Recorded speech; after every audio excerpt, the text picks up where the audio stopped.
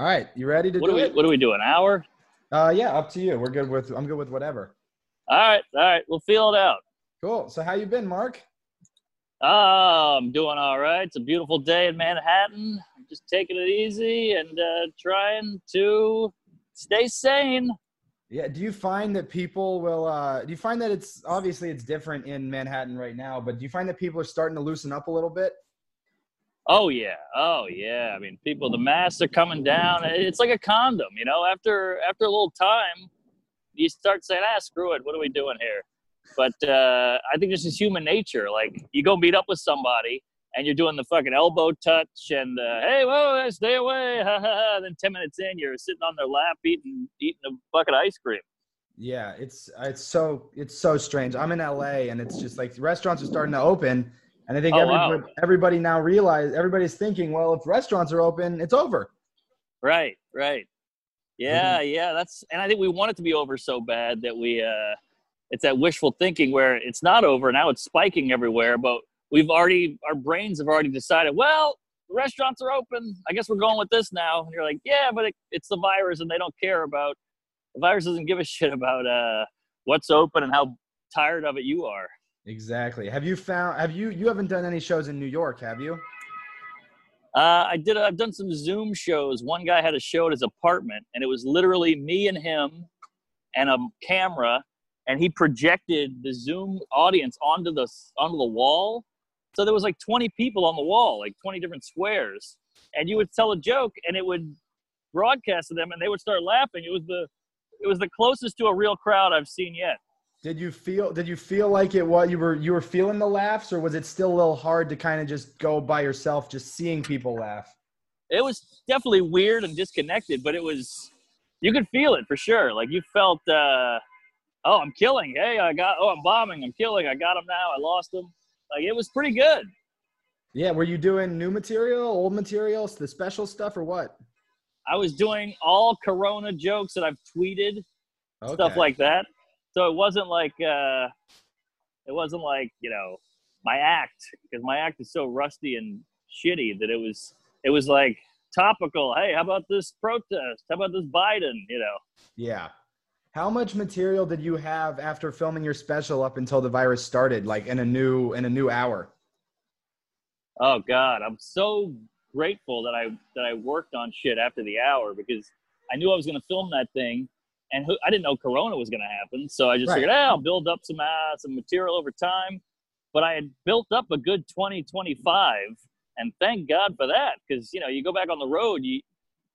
I went last week to Dallas, and they're like, I came out because I saw the special, and you're like, oh my God, thank God I built up that 25, and that'll get you halfway home. Right. And So then what did you just kind of do crowd work those afterwards or what? do crowd work. I do those tweet bits again. That'll only last a month. So fuck it. I gotta buy time. So I'm just gonna talk about Corona for 10 minutes and talk about the protests and talk about Biden and talk about Trump. So you get through it, but you're watching those minutes clock by. Oh yeah, for sure. Did you find that the audiences were a little like weirded out being next to people and all that stuff, or was it normal? Did it feel normal? And I said it's right back in. The hot tub is boiling at first, but eventually you get a knee in, then you get a junk in, then you get a stomach in, and then you're sitting in there. Then you kind of go, hey, let's turn up the heat a little more. Actually, I'm already used to it. So those masks came off and everything. I don't know if I'm going to go back on the road because I feel like it's cooking up again. Yeah. But I was glad to get that one in, if I'm being honest. And you got a good YouTube video out of it. Yeah, the YouTube's killing. Yeah, I saw that the other day. You're at, I think, 400,000 or something like that views. It just shows how much people are craving it. And these are such serious times that comedy is like a great cure for it. It makes you forget about it. It takes the impact off it a little bit if you can write a joke about it. And that's why I get so annoyed by like the canceling, because comedy's a healer. It's supposed to be this, hey, let's joke about something that makes us feel bad, like Jews with their oppression or whatever it is, like that's why black people are so funny. It's all this, you got to joke when you're uncomfortable. And I think a lot of people are uncomfortable right now. So the jokes are almost cathartic. Right, totally. Did you find that did you have humor growing up? Because I know, you've talked about your situation in Louisiana with your nanny and all that stuff. Was your household funny, or was it more dark, or what? Uh, my dad and mom were so stressed out. They're both like, they were workaholics, and they had a big nut, and they got 2 kids, and they got this big house, and they're trying to pay the way. So I didn't really see them that much. And when we did hang out, it was a joke here and there, and comedy was always appreciated, like comedy movies or TV shows, but it Mhm. wasn't the jokiest family.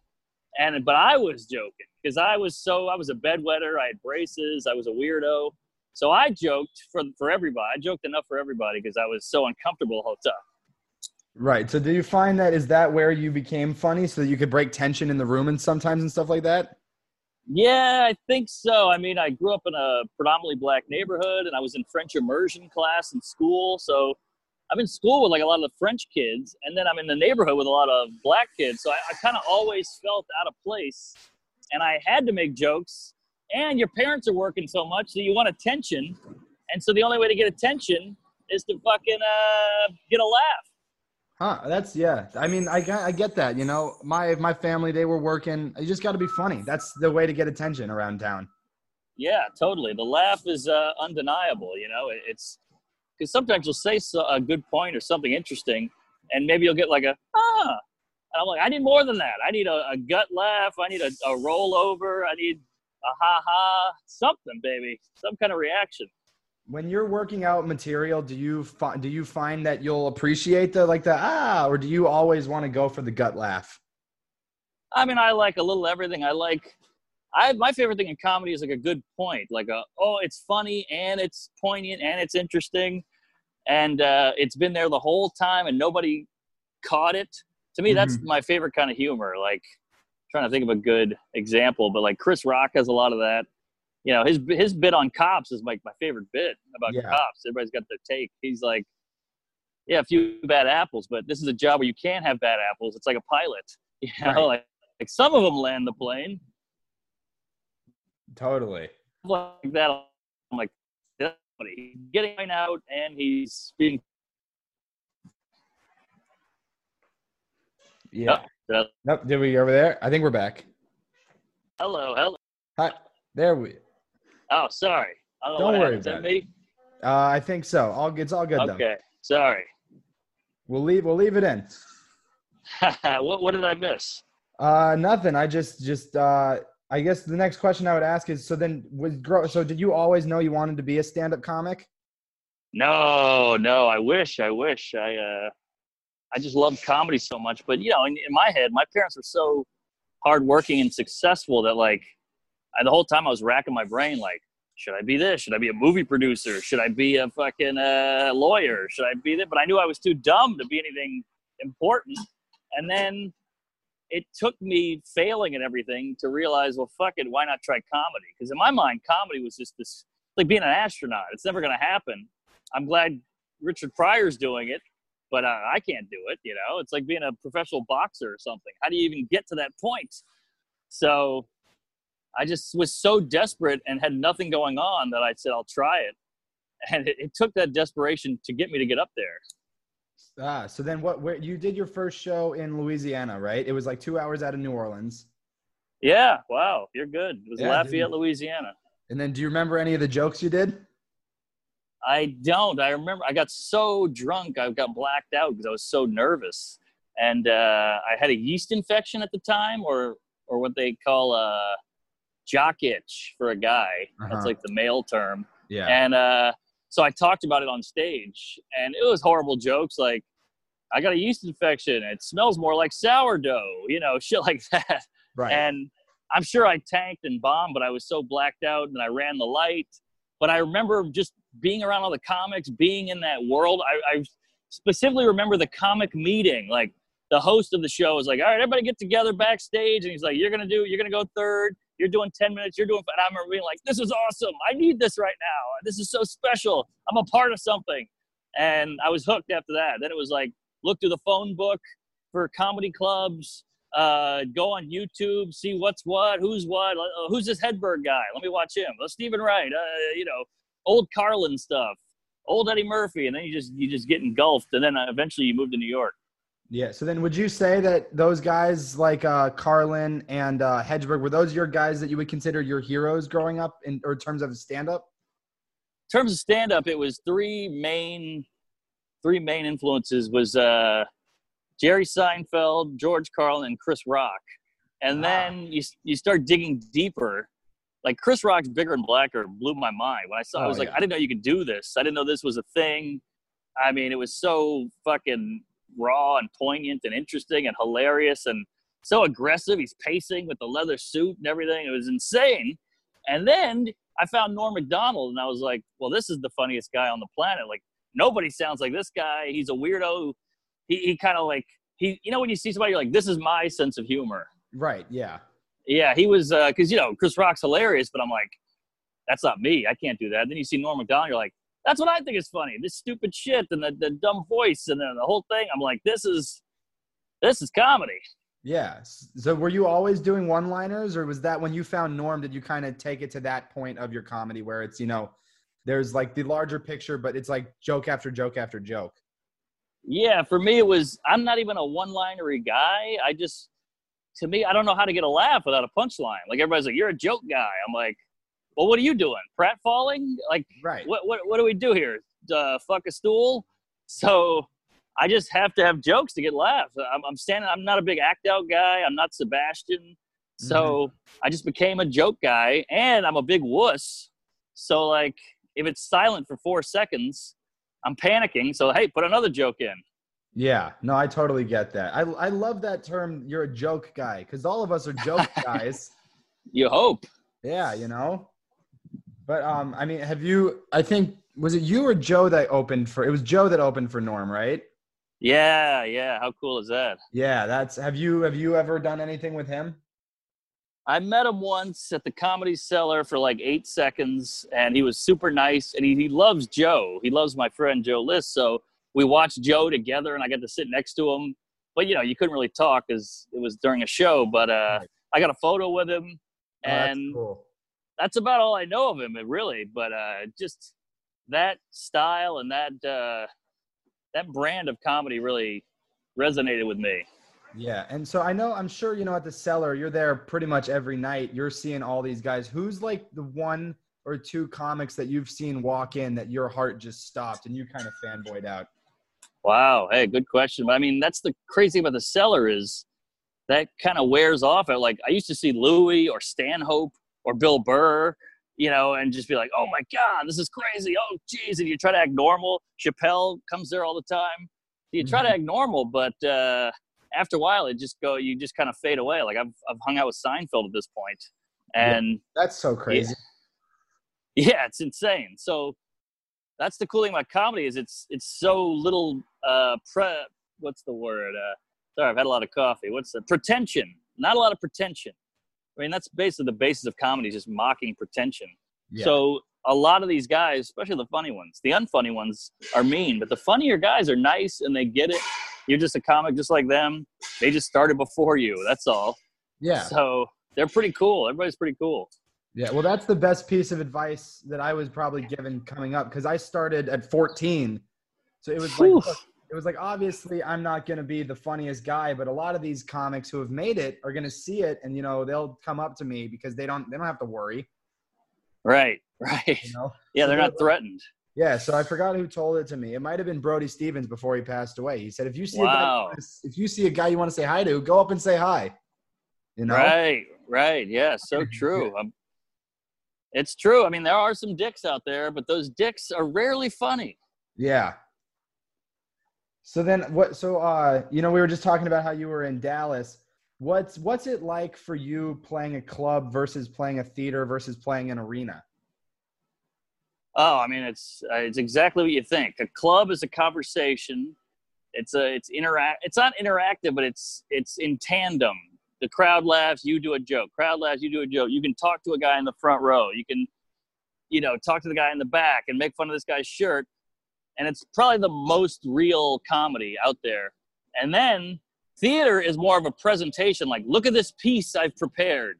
It's almost like I got a blazer on. The lights are dim. This place was built in 1808. It's grand. There's a chandelier, and here is my work to present to you, and it's fun. It's great. And then an arena is just like, I'm praying to God this hits any of you. You're 8 miles away from me. You're on the 19,000th row. I have a one-liner that might not even reach you. I don't know if I'm loud enough. Can you even see me? So the arena feels the most detached and the least like real comedy. Huh? But do you enjoy playing them or no? I mean, look, I'm glad I can say I've done the Garden, and it felt good to do well there. I bombed there once and did well there once, but it's not. You don't get off stage going, "Woo, that was fun." All right, you get off stage going, "Holy shit, I can't believe that just happened. That was crazy. Glad it's over." Right.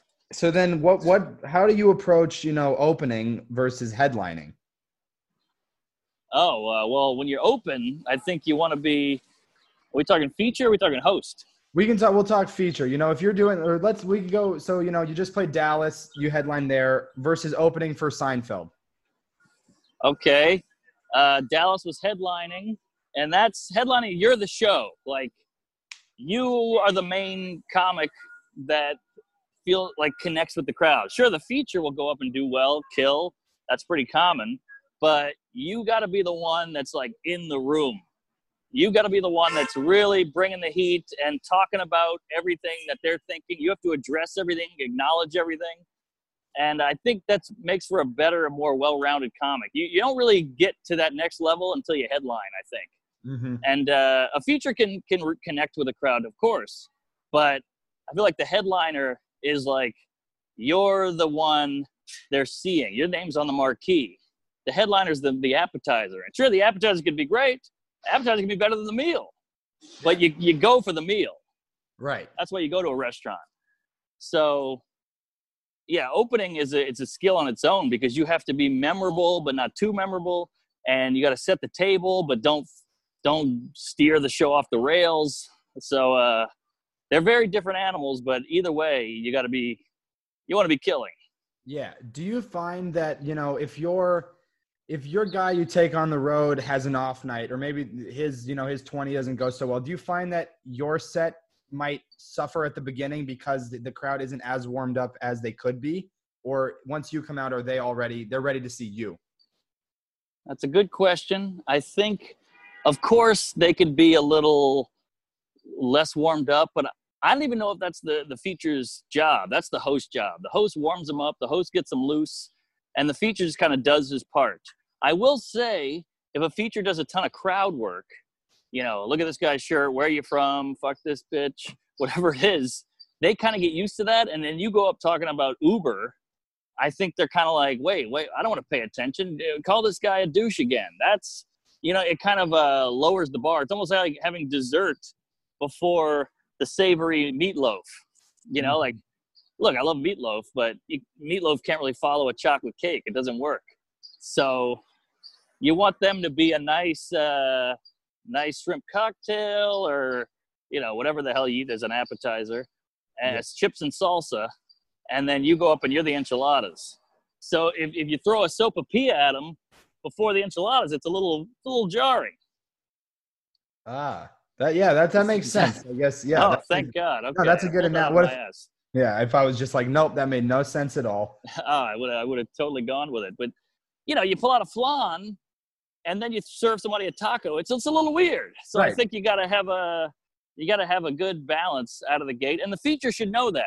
Sometimes you get these features like, I'm going to bury this fucking guy, and you're like, well, now it's going to be weird for the show. It hurts the rhythm of the show. Mm-hmm. Totally. So then at what point in your career did you notice that people were coming to see, like, you had seen Mark Norman headlining versus seeing, a comedy show, and you happen to be the headliner?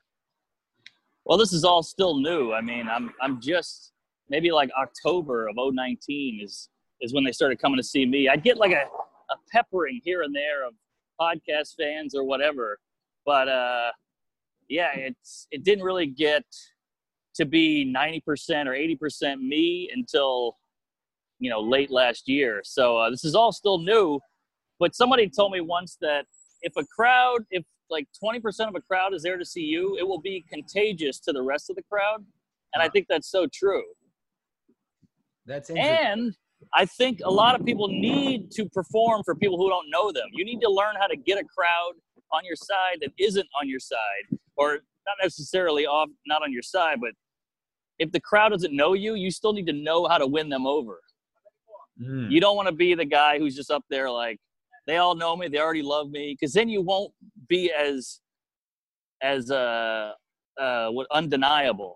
You want to be undeniable. You know, at the Funny Bone, you want the soccer mom, the pregnant lady, and the dishwasher to be like, this guy's funny. Mm-hmm. So it can be dangerous too early to have the whole crowd on your side immediately. Right. Well, I guess that's like what Seinfeld says. He said, you know, you have the first few minutes for them to know who you are. You still got to make them laugh afterwards, though. Right, yeah. That's why these YouTube guys, you know, no offense to anybody personally, but they get these huge followings on YouTube, zillions and zillions of views. They don't establish an act. They go do a live show, and they tank because they're just like, oh, I'm great. I'm just myself on camera. Everybody loves me. And then you get on stage, and we're bored now. You gotta do something. Like, you gotta make us laugh. Yeah, it's a different ball game. Different ball game. There's no editing, you know? Right. Yeah. Good point. What advice was given to you? I mean, even up to now from, you know, someone that you really respected that you've kind of kept with your whole life that you would give to other comics? Ooh, shit. I think you got to go with your gut a lot. A lot of people have told me, like, don't do that joke. Don't do this material. You got to go with your gut on what's funny. But then people, they take advantage of that. They're bombing and they go, well, I think it's funny. So you need a compromise of go with the gut and still get the laughs. You can't just be up there being like, well, this is what I like. I'm sorry. You don't like it, leave. And like, okay, well, then we're going to leave and you're never going to work in this town again. So you have to still compromise. You're still an entertainer. These people paid money. They left their house. Entertain. I get a little peeved when I hear comics like, I'm going to bring a notebook up there and try a bunch of shit. And if they don't like it, fuck them. I'm the talent here. And you're like, all right, that's wildly selfish. You know, like, I know this art form requires an audience, but let's not ruin stand-up comedy for the next guy. You know, now they're going to go, well, we'll never go see a show again. That was $80. And this guy took a shit on stage. So if you saw that Rusty set I did, yeah, I'm going off notes, but I'm still trying to get laughs here. Right. Yeah.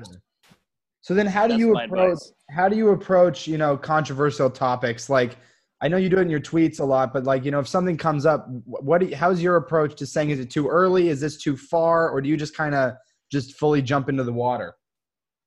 I just jump in. I hate the too soon. And look, the too soon is okay. You're allowed to think it's too soon, but I don't.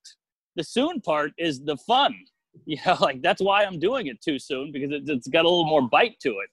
So too soon is not, what's the other one? Not objective. Too soon is not objective. It's subjective. But, you know, we're also entitled up our own asses. We go, hey, that was too soon for me. So that just means it's too soon. No, it was too soon for you. It's not too soon for me. I'm the one telling the joke. So it's okay if you don't like it, but it's too soon for you. Right. But it's not too soon objectively. Yeah. So I just do it. And I feel like dark topics are fun to explore. I think they're necessary to explore. And I think if it's a joke, I think you got legs. You know, if it's still a setup punchline, there's a funniness to it. There's some kind of attempt at humor. I think it's okay. If you're going up there just going, hey, rape is great, that's weird. That's a bad comic. And that guy should be shut down because you're just trying to get a shock value off a word or an idea, and you're not actually doing comedy. Right. So as long as there's a comedy attempt, I think you're okay. Yeah. So you find that if you're funny, you can get away with more. I'm sure. Yes, exactly. Like these people, like, do you think there's anything you can't talk about? No, you can talk about whatever. And people will get mad, and then they yell at you, and then you do it again, and they'll yell at you. I mean, it's just people don't like it. Some people like it. So you got to deal with that, and that's fair. They're allowed to not like it. Yeah. So, but you just got to weigh that on how much you want to do that bit. Do you find that you'll ever do a bit and someone will, I'm sure it's happened, where someone's going to go after you and heckle you because it is too soon in their opinion? Oh, yeah. Happens all the time. Like, hey, you can't say that. And I'm like, well, I just did. And this whole room might not agree with you. Like, how entitled are you that this bothers you, so you just have to shut it down. I don't like hot sauce, so discontinue all Tabasco. Yeah, but I like hot sauce. Yeah, but I don't, it burned my tongue. All right, well, that's you. Just don't use it. So I get being offended. I've been offended before. It sucks, but you just move on. You go, I'll never buy this guy's record or this gal's movie or whatever it is. It's not that complicated. We really like to jazz everything up a bit, but it's all very simple.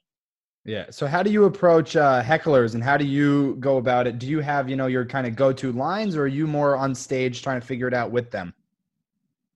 Oh man, heckling was a whole different animal on its own that I had to figure out. You can only figure that one out by being involved in it, just experience. But I just got heckled so many times that I used to be like, "Fuck you! I hope you die. I hope you get AIDS," because out of anger.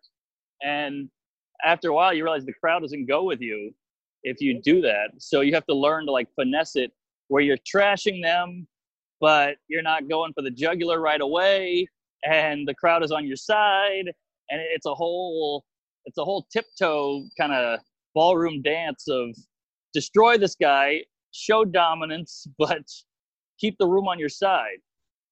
Right. So then I'm sure also now, as you're getting more and more people coming to see Mark Normand, that's helping with the heckling. Even if it happens, more people are probably on your side now. Yeah, completely. And I'm grateful for that. And again, nobody wants to be heckled here. So I hate these douches who are like, hey, I'm going to come and heckle you and whatever. I'm like, look, if you're a fan or if you like my stuff, don't heckle, because, yeah, we might get 1 second of fun out of a heckle where I call a guy a piece of garbage and we all laugh because there's tension in the room. But, it's going to hurt the show. It hurts the flow, the timing. If a movie's on and somebody pauses it to take a shit, it's not going to be as good of a movie because you're not going to be in it the whole time. You're not going to be feeling it. Right. There's something that takes it out. There's a pause. Right.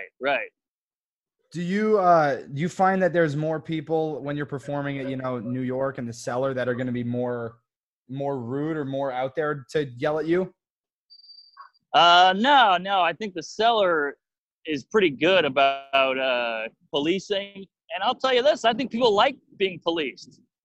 It's almost like, that sounds bad in these times, but I mean, in a comedy club, people want the discipline, because it shows that like, oh, this is top notch. This is the top tier.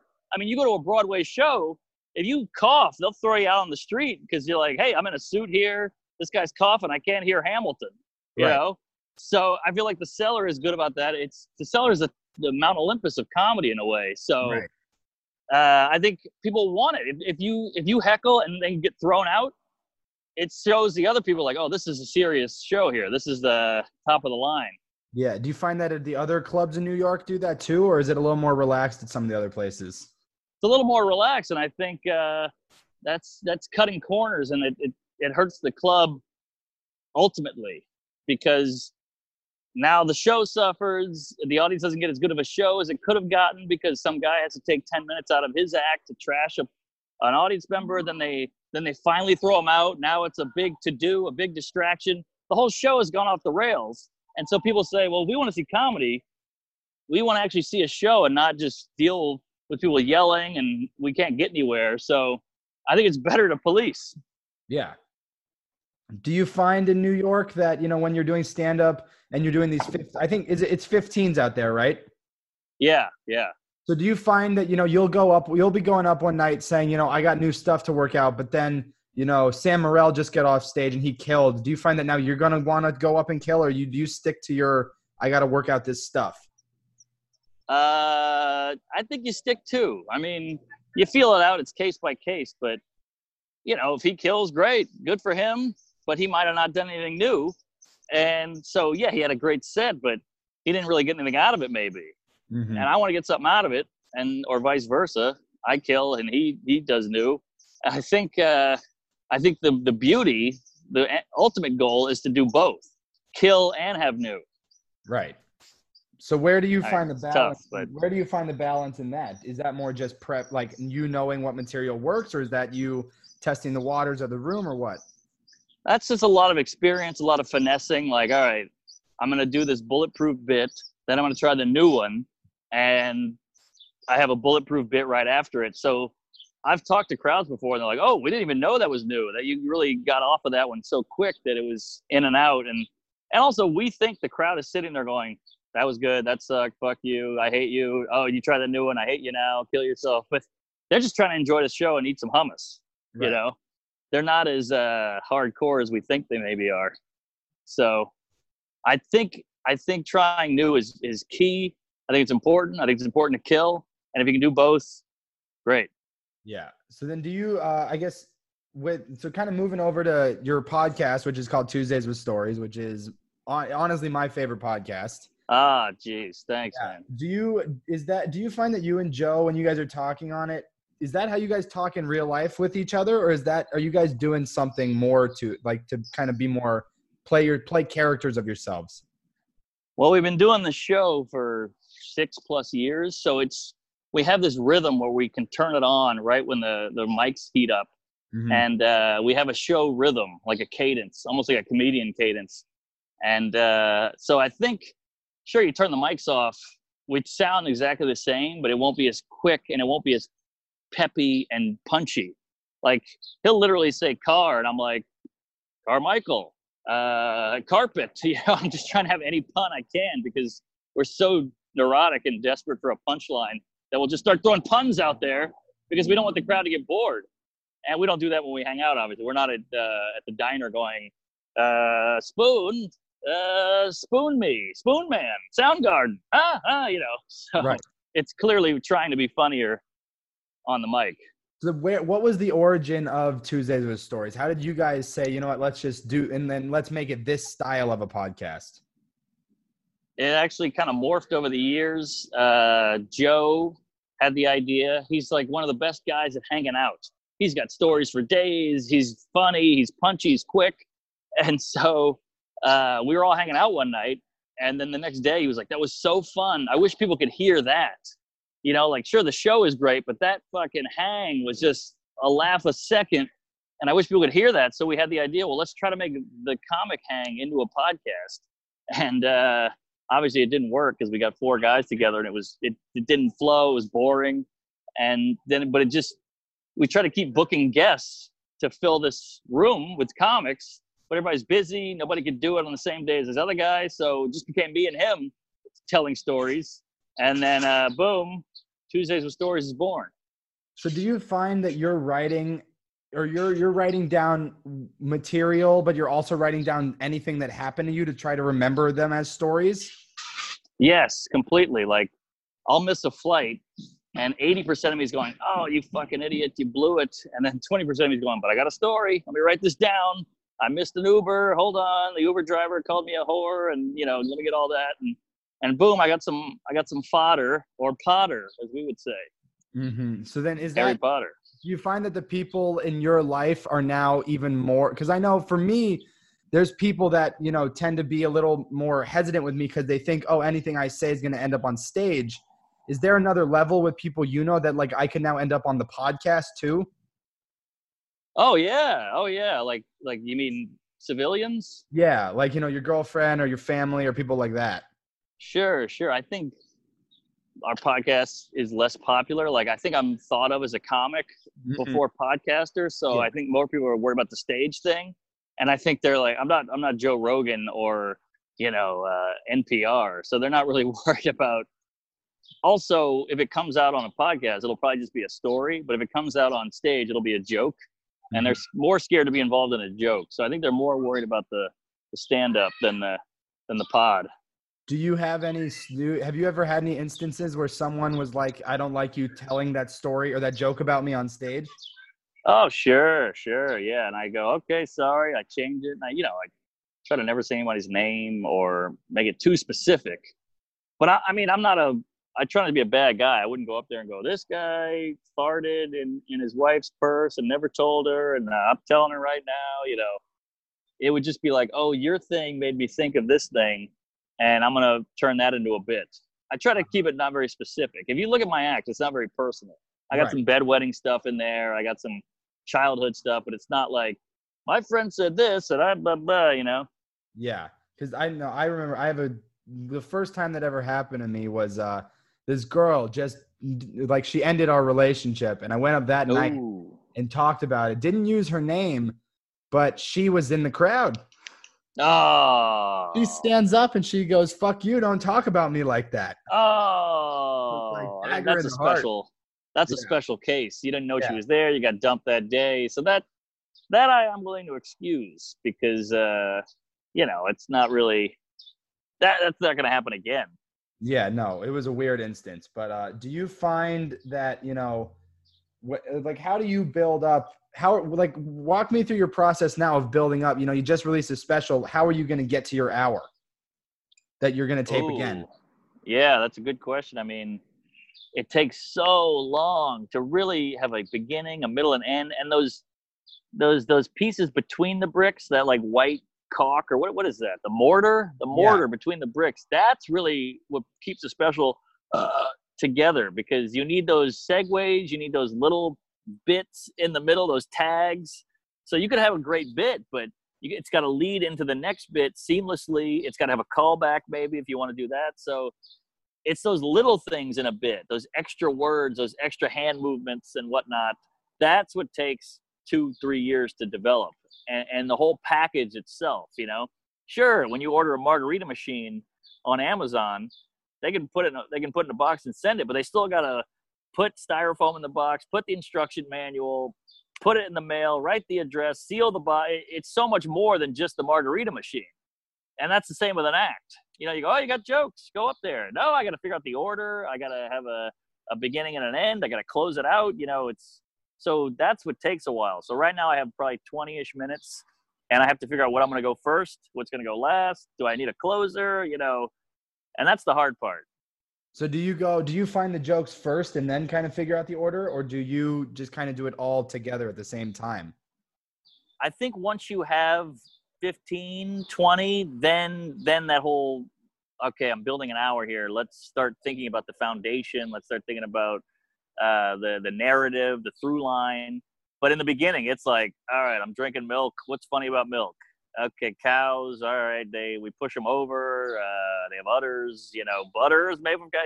Literally like grasping at straws in the beginning. But then eventually, once you get about a 15, and then you just start connecting stuff. Like, all right, I got that bit on Chihuahuas, and now this thing I wrote a joke about dogs. Put that with a Chihuahua bit. Now that's longer. Now you got to connect those, and maybe you get a joke out of the connection even. So it's just a long, slow process, and it's bit by bit, tick, tick, tick, ticking away. Yeah. And then as someone who has so many jokes every minute, how do you remember all of them? Or is it just because you just remember the flow of it all?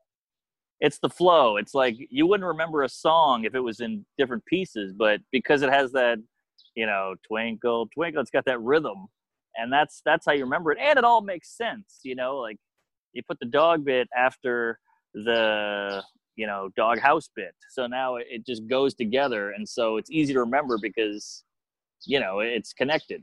Yeah. Do you find and it's just repetition. Yeah. Do you find that in the audience, you'll be in the middle of your act and then you say, well, maybe this joke might not work with these guys. So let's not do that one.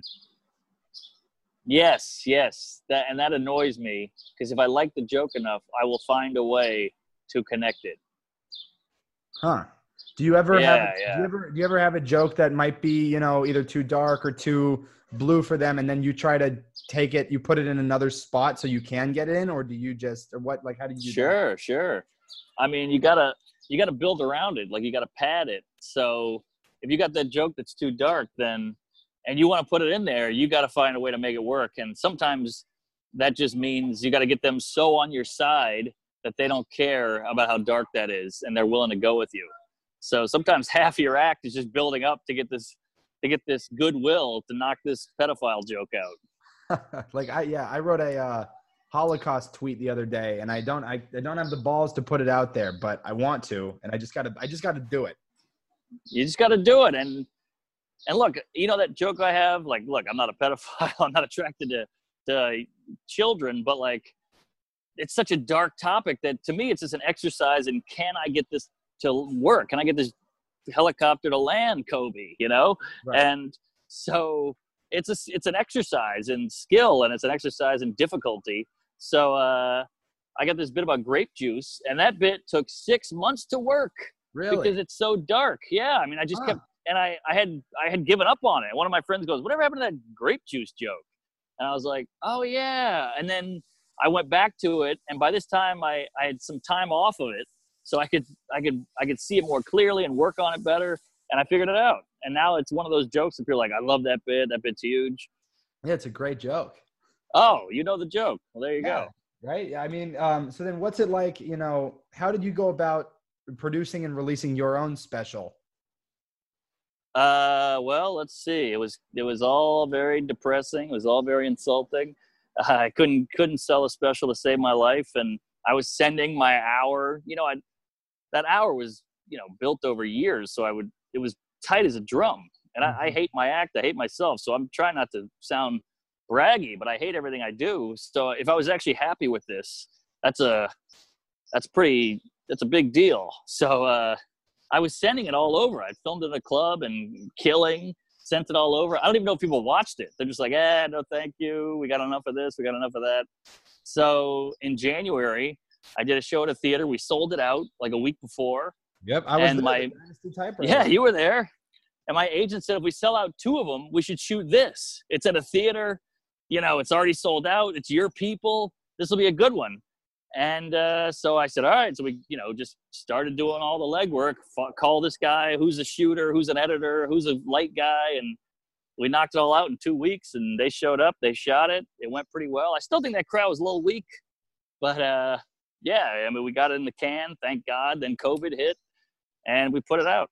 Yeah. I mean, you're at 1.6 million right now, which is, that's a crazy number to be at. Yeah, we hit that in a month. And, hell, I want to hit 5 million by Christmas. Well, you'll make it happen. It's a great hour and it deserves to be watched. Thank you. Yeah. Do you what was your thought? What were you nervous putting it out because, was there any hesitation because it wasn't getting sold and you were like, well, maybe it isn't as good as I think it is or something like that? All day long. And I'll tell you, a lot of that made me better. It made me rework a lot of the jokes. I'm like, this gets a B laugh. Let's turn into an A. And I just had to sit down with it. And in a way, it makes you good. It makes you have to have way better quality because you're trying to sell something nobody wants. It's embarrassing, it hurts your feelings. So you don't want to present them with a shitty product when it could be better. So I put my head back in the piece of paper and went back to town, and it made it better. It did. So I have to give him some credit for that. Did you use any comics to help you kind of figure out other jokes maybe that could be better, or do you write everything yourself with nobody else? No, me and Sam do a joke session, and I'll run shit by Joe List, and I run 2 shows in the city, and me and my friends run it together. They're comics, so they'll watch my set, I watch theirs, and we're always constantly, hey, that's been done before. That's a little hacky. Here's an angle you could take on this. How'd you miss that? And so we're all helping each other, but it's mostly you. You come up with all the ideas, and you figure it out yourself. Yeah. Then are these the comics that you're with? Are they the comics that you kind of grew up with and stand up? Yeah, a little bit. I mean, it's all different. Sam, I knew like almost from day one. Gary Veeder, I met the first day I moved to New York.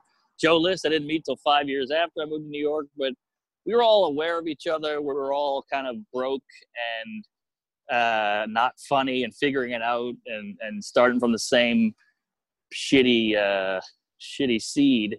And then we grew into something, I guess. But yeah, some guys you meet later on in the line, but you find your people, who it gels. Yeah. Do you have it's natural. I was talking to, I forgot who it was. They're passed at the cellar and they were telling me they have like this fun story about, the night they got passed. Do you remember that night, or is there do you remember specifics about that night at all, or no? Totally. Amy Schumer, I was opening for her for a while, and she was still mid-level club comic, not selling out, a name and a good comic and whatever, but she wasn't Schumer. She wasn't the Garden yet, obviously. And I was just her rinky-dink opener, who she was nice enough to bring along. And she, all my friends are idiots. They're like, why didn't she get into the cellar? Why didn't you gonna ask her to put you in the cellar? I'm like, no, I'm not gonna ask her. That's why she put me up. is because I didn't ask her. I didn't annoy her, and that's why you're not open for anybody, you chooch, because you keep bugging them. What can you get me? What can you get me? So I never asked her. We're driving back from Connecticut from the Funny Bone gig, and she goes, "You really stepped it up there, and I think you're ready for the Cellar." And I shit my pants, and I got a text later. It says, "You're on tonight at 11:30." It was a Saturday night, and the Cellar. I was an open micer at this point. I'm trembling, I'm just hearing like ringing in my ears. I was so nervous. Yeah. And I called in a bunch of favors, and I did 5 sets that night before 11:30, just running 5 minutes, just because I didn't want to take any chances. And I went up. I was nervous. Here's the crazy thing. Jim Norton went on before me. Wow. By the way, just sitting at that table with the booker and, all these pros, it's like Colin Quinn and fucking, Keith Robinson, all these, no bullshit killer legend comics, New York guy, Dave Attell. And so she's like, "You're going to go on 11:30. I went, "Great. Okay." I just tried to stay out the way. I remember Keith Robinson going, "Look how scared he is. He's fucking terrified." They're laughing at me. It's fun. And I didn't go on till 1:30. It just kept getting pushed back. Jim Norton went on and crushed. And he was like, that was O&A days. So he had like people there. Right. And this girl got up and go pee, and she was a good looking lady. And Jim went like, "Hey, what's your name?" She goes, "Sheila." And he goes, "Are you single?" And she goes, "Yeah." And he goes, "Well, I'm going to find you later," whatever it was. And then I just, Hail Mary, went for it. I was so nervous. I blacked out for a second. I went on stage. I said, "Well, it's a little awkward for me. I was dating Sheila till a minute ago." And that killed, and I was home free after that. But it was a risk. High risk, high reward. I guess, but, what if that had tanked? I would have completely crumbled. I would have just, my knees would have buckled. I would have stammered up there and tanked the whole thing, but I went for it. Yeah. So then do you remember sitting at the table the first time, the comics only table? Oh, yeah. All that was scary. I mean, just walking into that place is nerve-wracking. It's high school again. Who's this? Who's sitting there? Who hates me? Who likes me? Who's better than me? Who sucks? Who's a hack? Who's good? Who thinks I'm a hack? Gary Goldman once said, "The Cellar isn't a club, it's a lifestyle." And I think there's a lot to that. Like, even now, pros won't play it because they're like, it's too divisive over there. It's too tense. That's interesting. I never really. Yeah. I mean, I apologize for only asking questions about that type of stuff. I'm just so interested in it. As I move there, it's going to be something I strive to get to. No, I get it, man. I wish I had this when I started. There was like 8 books on comedy and two interviews about it. Seinfeld had like a Charlie Rose, but you got, no one ever talked to anybody about comedy. So this is nice. This is why I do it, because these new comics starting out, I'm like, give them the information. There's no really instruction guide here. So let's throw it out there. Well, yeah, that's why I started this, because, Judd Apatow, when he was young, went around asking people, he would interview these comics and these people he respected. Right. So I said, why not? I have the platform. Let me just reach out, Yeah, totally. And get all the information I can. I love that he did that. That's fucking huge. Yeah. Have you found that so obviously you have Instagram and Twitter. I saw that you're kind of getting into TikTok. Have you been using other social media platforms, and have they helped you at all? I hate social media. I hate the hate that it fuels up. I hate the canceling. I hate the gotcha bullshit, but I feel like you have to have it. It's part of the business now. So, I just do it. I sign up for TikTok. I put some videos on. I never check it. I never look at it. And I just want to write jokes. I want to perform. I want to be a comic. I say horrible things. I'm sorry. I'm not a bad person. I'm just trying to do what I think is funny. And I'm sorry I said retard in 88, but it's a funny word, and that's all. People, I feel like social media started as this fun thing, and it just turned into like, how can we ruin you? Let's attack this person. I don't know. The whole thing's it's topsy-turvy. And it bums me out, but I just do it because I feel like I have to, like an MMA fighter. Jesus fucking bus. An MMA fighter is great at boxing, but he's got to learn how to wrestle if he really wants to have a chance. Right. I think it's kind of like that. So are you starting to branch out, you think, into other forms besides comedy of entertainment, or like just stand up, or like is acting a possibility, or or do you just kind of want to stick to stand-up? I want to stick to stand-up. I would only act to help the stand-up or to help sell tickets. Right. I can't act. I don't really enjoy it that much. So I just want to be a stand-up, but I know, my agent's not going to allow that. He's going to be like, hey, if I can get a paycheck here, we're going to take it. Yeah. I mean, is there anything you write screenplays at all, or do you really just focus on stand-up? No, I've never written a screen. I wrote one in senior year of high school and college, maybe. I was a film major. So I've written short stories. And if you look at my Instagram, my YouTube, I have sketches and videos I've done, but it's all just me. I'm just trying to be funny here. Hey, this is supposed to be funny. Hey, I'm a stand-up comic. Check out my dates, Right. Yeah. Just use it to fuel the comedy. Buy tickets. Yeah, exactly. All right, well, I have one more question, then we can wrap it up here. And all right. ask this to all the comics I have on here, is if you could give one piece of advice to a guy who wants to start out or is, a year in, what would you say to them? I would say, and no one wants to hear this. This is everybody wants the shortcut, the quick answer, the golden ticket. The short, good answer, the real answer is focus on the act. Make the act bulletproof, killer, lights out. Get your stage chops. Get your heckle lines ready. Get your opener. Get your closer. Build an act. No one is worried about the act, and the act is everything. It's very simple. I know people who will start festivals. They'll start production companies because they're like, all right, I'll start a podcast network, and then I'll be this huge comedian because I have all these followers. And I'm like, yeah, but your act sucks. And they go, I want to do Conan. All right, well, let's see the act. And then they bomb. And you're like, well, how can you have both? I know you want the accolades and you want the glory, but you got to have an act. It's very simple. So just write a good act, run it, hone it, kill everywhere, and the rest will just fall into place. But nobody wants to do that because it's hard, and it takes a lot of bombing and a lot of failing, and it feels like you're wasting time, but you're actually wasting time the other way. So it might be a quick fix to get on Joe Rogan and be this huge name, and then they go see you and you suck because you haven't worked it out, and they'll never come see you again, even if you become great. So work on the act, get the act good. Why would Colbert or whoever put you on if your act sucks? So you want all the good shit. It's like these people want to be a professional bodybuilder, but they won't go to the gym because lifting weights isn't fun. But I like getting greased up. I like the photographs. I like the sponsorships. You got to lift the weights. So, and it's fun. Building an act is fun. It's hard. It's fulfilling. And it takes a lot of time and effort, but you got to do it. Build the act. Get good at joke writing. That's a great piece of advice, really. Like, that was really great. But look, here's the thing. It's going to take 10 years. It's going to take 8 years, and nobody wants to hear that either. Yeah. And I'm like, do you love stand-up or not? If you're passionate about it, you'll love doing it. I mean, it's the best job in the world if you fucking put your head down and do the work. But, I mean, that's why it's work, because it's hard. No, totally. All right. Well, thank you, Mark. Is there anything you want to plug on here?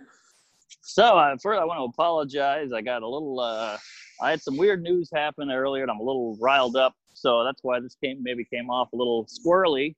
Don't worry. And I'm walking around New York, and it's loud as shit. But, yeah, thanks for having me. Check out my special. I worked hard on it. I hate myself. I'm gay. And listen to my podcast and the whole thing. Cool.